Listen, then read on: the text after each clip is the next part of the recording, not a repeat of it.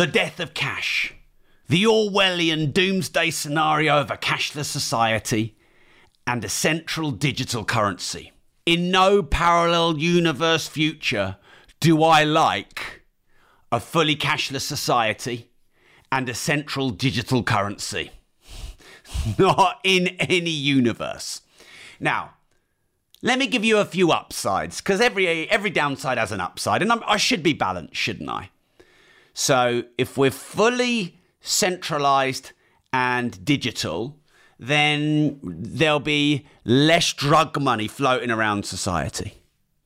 So you could say there'll be a cleaner economy in that regard. The speed of money will continue to increase, high speed, low friction. The ongoing convenience of payments and debits and credits will continue. You know, like if you use Apple Pay now or Touch Pay. So there's going to be faster forms of payment. So there you go. I've been balanced. They are the upsides. But holy shitballs, the downsides I do not like. Now, there's already a lot of people talking about the New World Order, the Great Reset. They're talking about the World Economic Forum's own nothing and be happy, although a lot of that's taken out of context in an overly negative way. However, when the pandemic happened, less cash was allowed to be used under the guise that it transmits the disease more. The skeptical ones among us would say, well, actually, that was the start of a cashless society and it was a convenient story. I don't know the truth. But the upsides of cash are you can budget a lot better. A lot of people who don't have a lot of money, the way they budget is taking cash out. So if they go on a night out, they'll take £20 out and they'll spend £20. They don't want to take a car because they could spend £100. So many of the working class will budget by cash. Do you know many people in the world don't even have a bank account?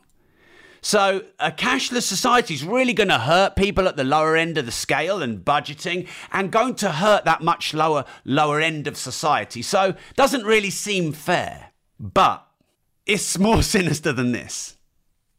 If we have a cashless society, ultimately, that could be the start of a digital currency or a centralized digital currency, a CDC, central digital currency.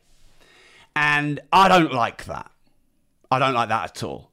Because with a central digital currency, you could have an Orwellian doomsday scenario where essentially it's glorified universal credit. They could have monetary and fiscal policy which controls how you spend your money. So let's say they need to have a stimulus in the economy. They could say you have to spend X amount of money per month.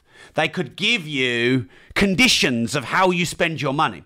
I do not like conditions on how you spend your money. Why should you have any conditions? For years, people have been asking me where I buy my watches. Many of you may know I'm a watch collector, I'm a watch investor, and those as an asset class have done me very well in the last 15 years. I have never shared where I source my watches from or my watch dealer until now. My watch dealer used to be a professional footballer for Manchester United, and he formed a watch brand called Broadwalk. And he sources the higher-end brands like Rolex, Audemars Piguet, Patek Philippe and Richard Mille. I trust him, I've used him for many years, and recently we've done a partnership. Hence, I'm inviting you, if you want to start investing in watches and protect your money from the banks and inflation, to check out Broadwalk. That's BROADWALK. And the website is broadwalkgroup.com. The email is sales@broadwalkgroup.com. And please don't share this, but his number is 07496 878 153. Obviously, only message him if you're serious about buying and investing in the higher end watches. People have been asking me for years, and for the first time ever, you can get access to my watch deal. I think it's reasonable to have some anti-money laundering and to try and get rid of that illegal money and that fraud. That's fair and reasonable. But anything above that, it's your fucking money. So conditions on your money, I do not like that. But if they have a central digital currency and they want to create some economic stimulus, austerity or prosperity, they can just create rules. And because they have the centralized digital currency, you can't do anything about it. What if they were in trillions of debt, which they already are? And what if they what if they never balanced their books? And so there was some kind of financial revolution and they just decided that they needed money.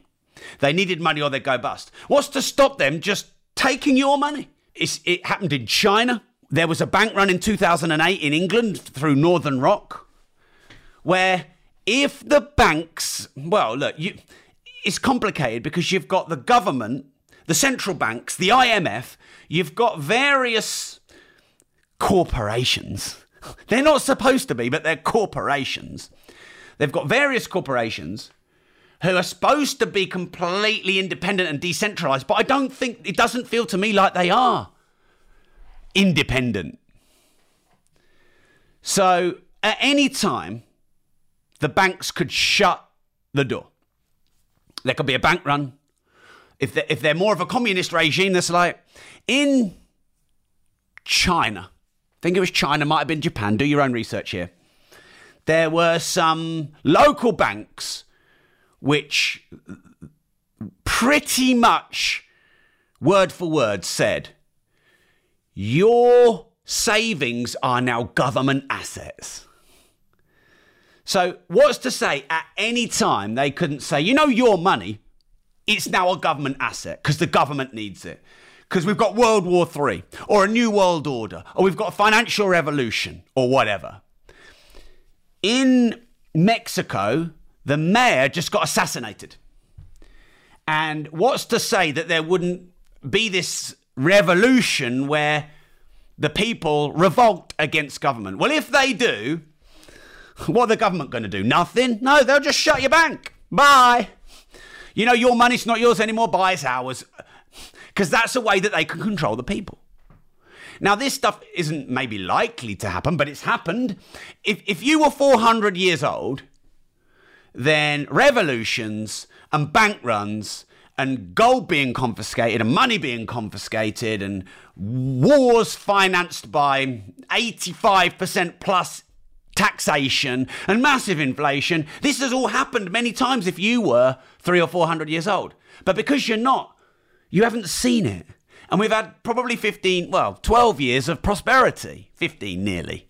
2008 since the last time there was a recession. So this stuff can happen and it's more likely now. So I made some notes for you. In 1971, that was the start of the death of cash. Because in 1971 in July, there was a gold standard, which meant for every dollar there needed to be $1 of gold in a vault. And so therefore, the dollar had $1 worth of real value backed by a physical hard asset in gold. And then in August 1971, the gold standard was removed, which created fiat currency, whereby money was created as debt, i.e. money was just created out of nothingness.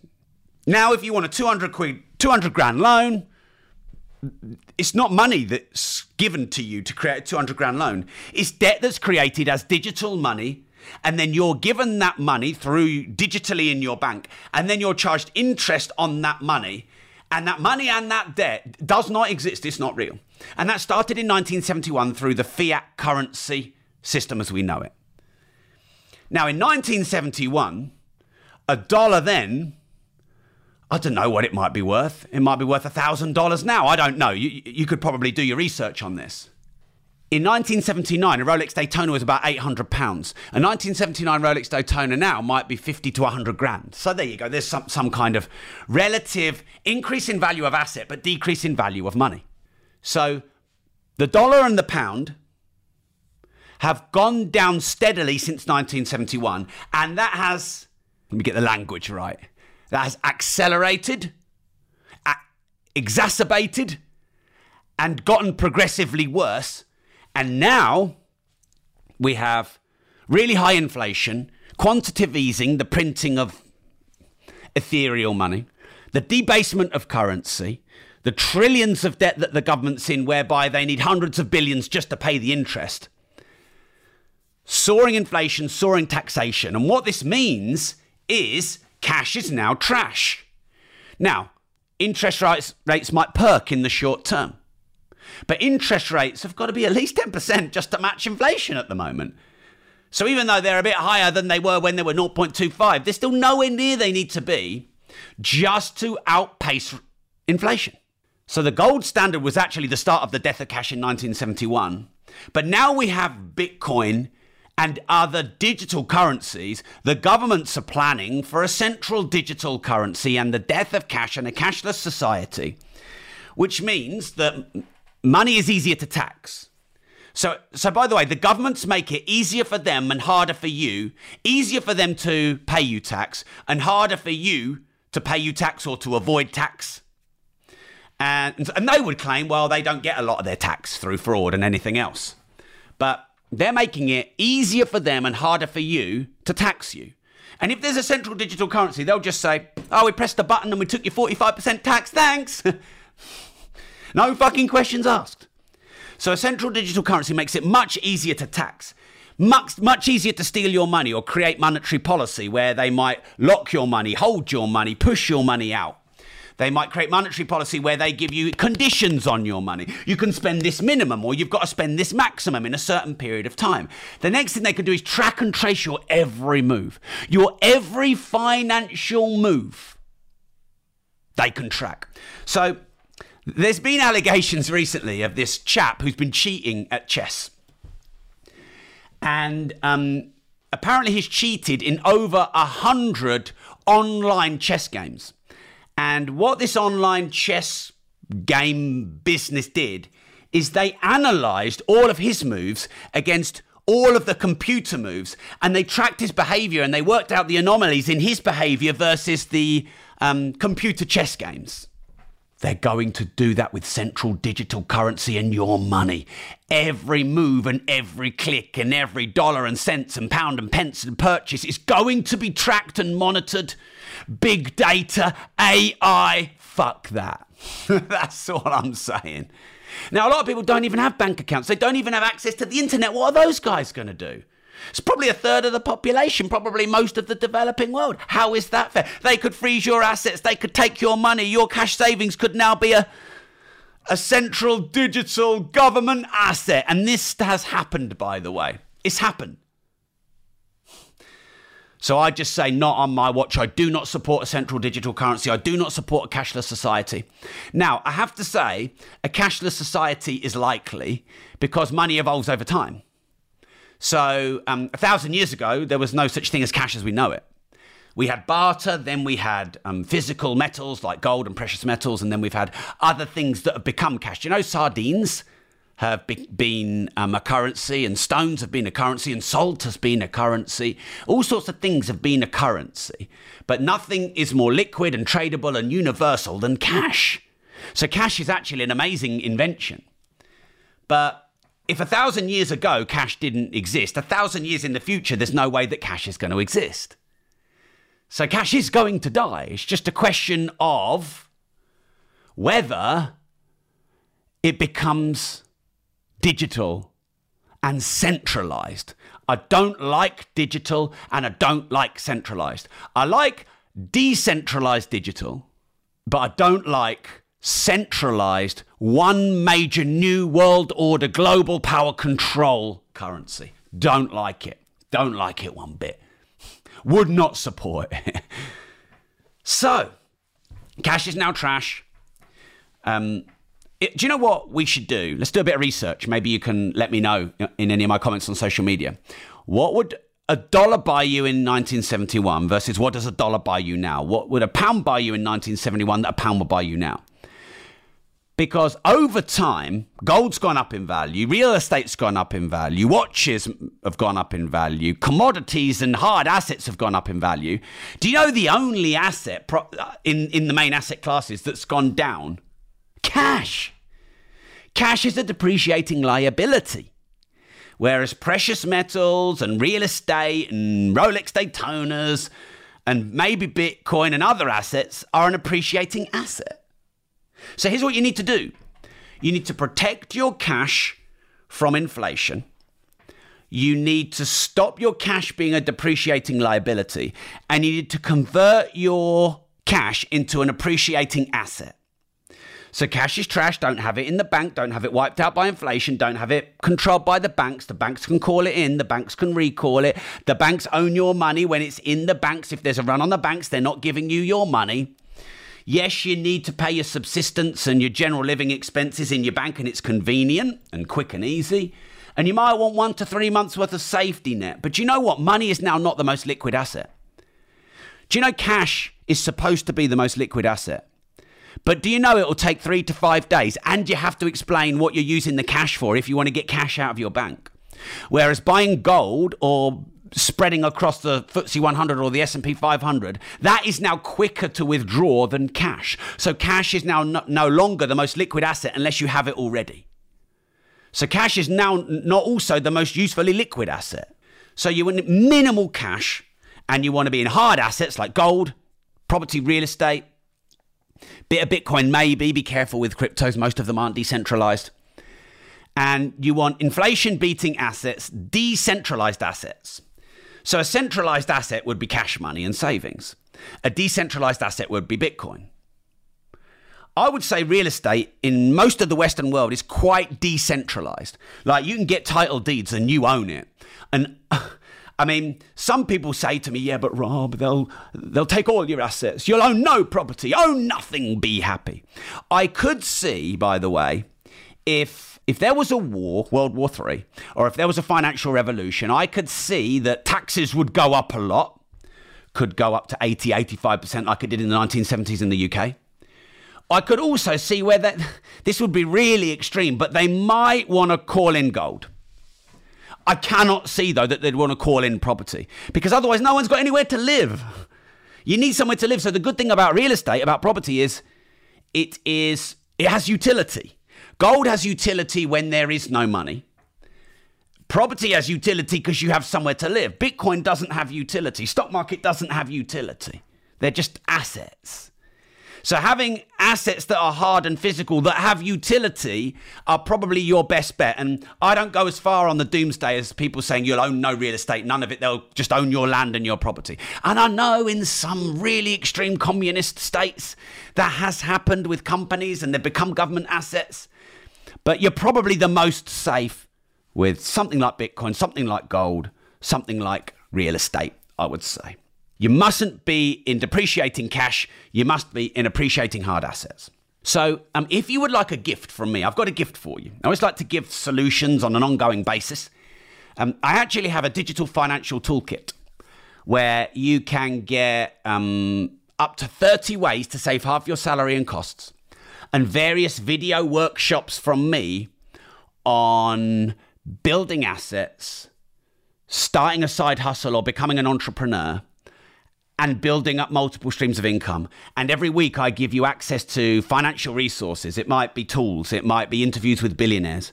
It might be episodes of my money podcast or the More Money Secrets YouTube channel. So here's the link. It costs you nothing. On an ongoing basis, there's about 7 different resources you get immediately. Then every week you get one, at least, resource through my Rob's Resource email. And all you need to do is go to the link, bit.ly/Rob Toolkit. Go there right now. It will cost you nothing. And there's all those resources immediately in your inbox and on an ongoing basis to help you get better financial education and knowledge, make, manage, and multiply money, save in this cost of living crisis so you can not just survive but thrive, and get yourself good education on how the financial system really works, and interviews with multimillionaires and billionaires, and access to the More Money Secrets YouTube channel and the Money Podcast, which has 250 episodes. So all you need to do is type in bit.ly/Rob Toolkit. I'll see you there. Thanks for tuning in. And remember, if you don't risk anything, you risk everything.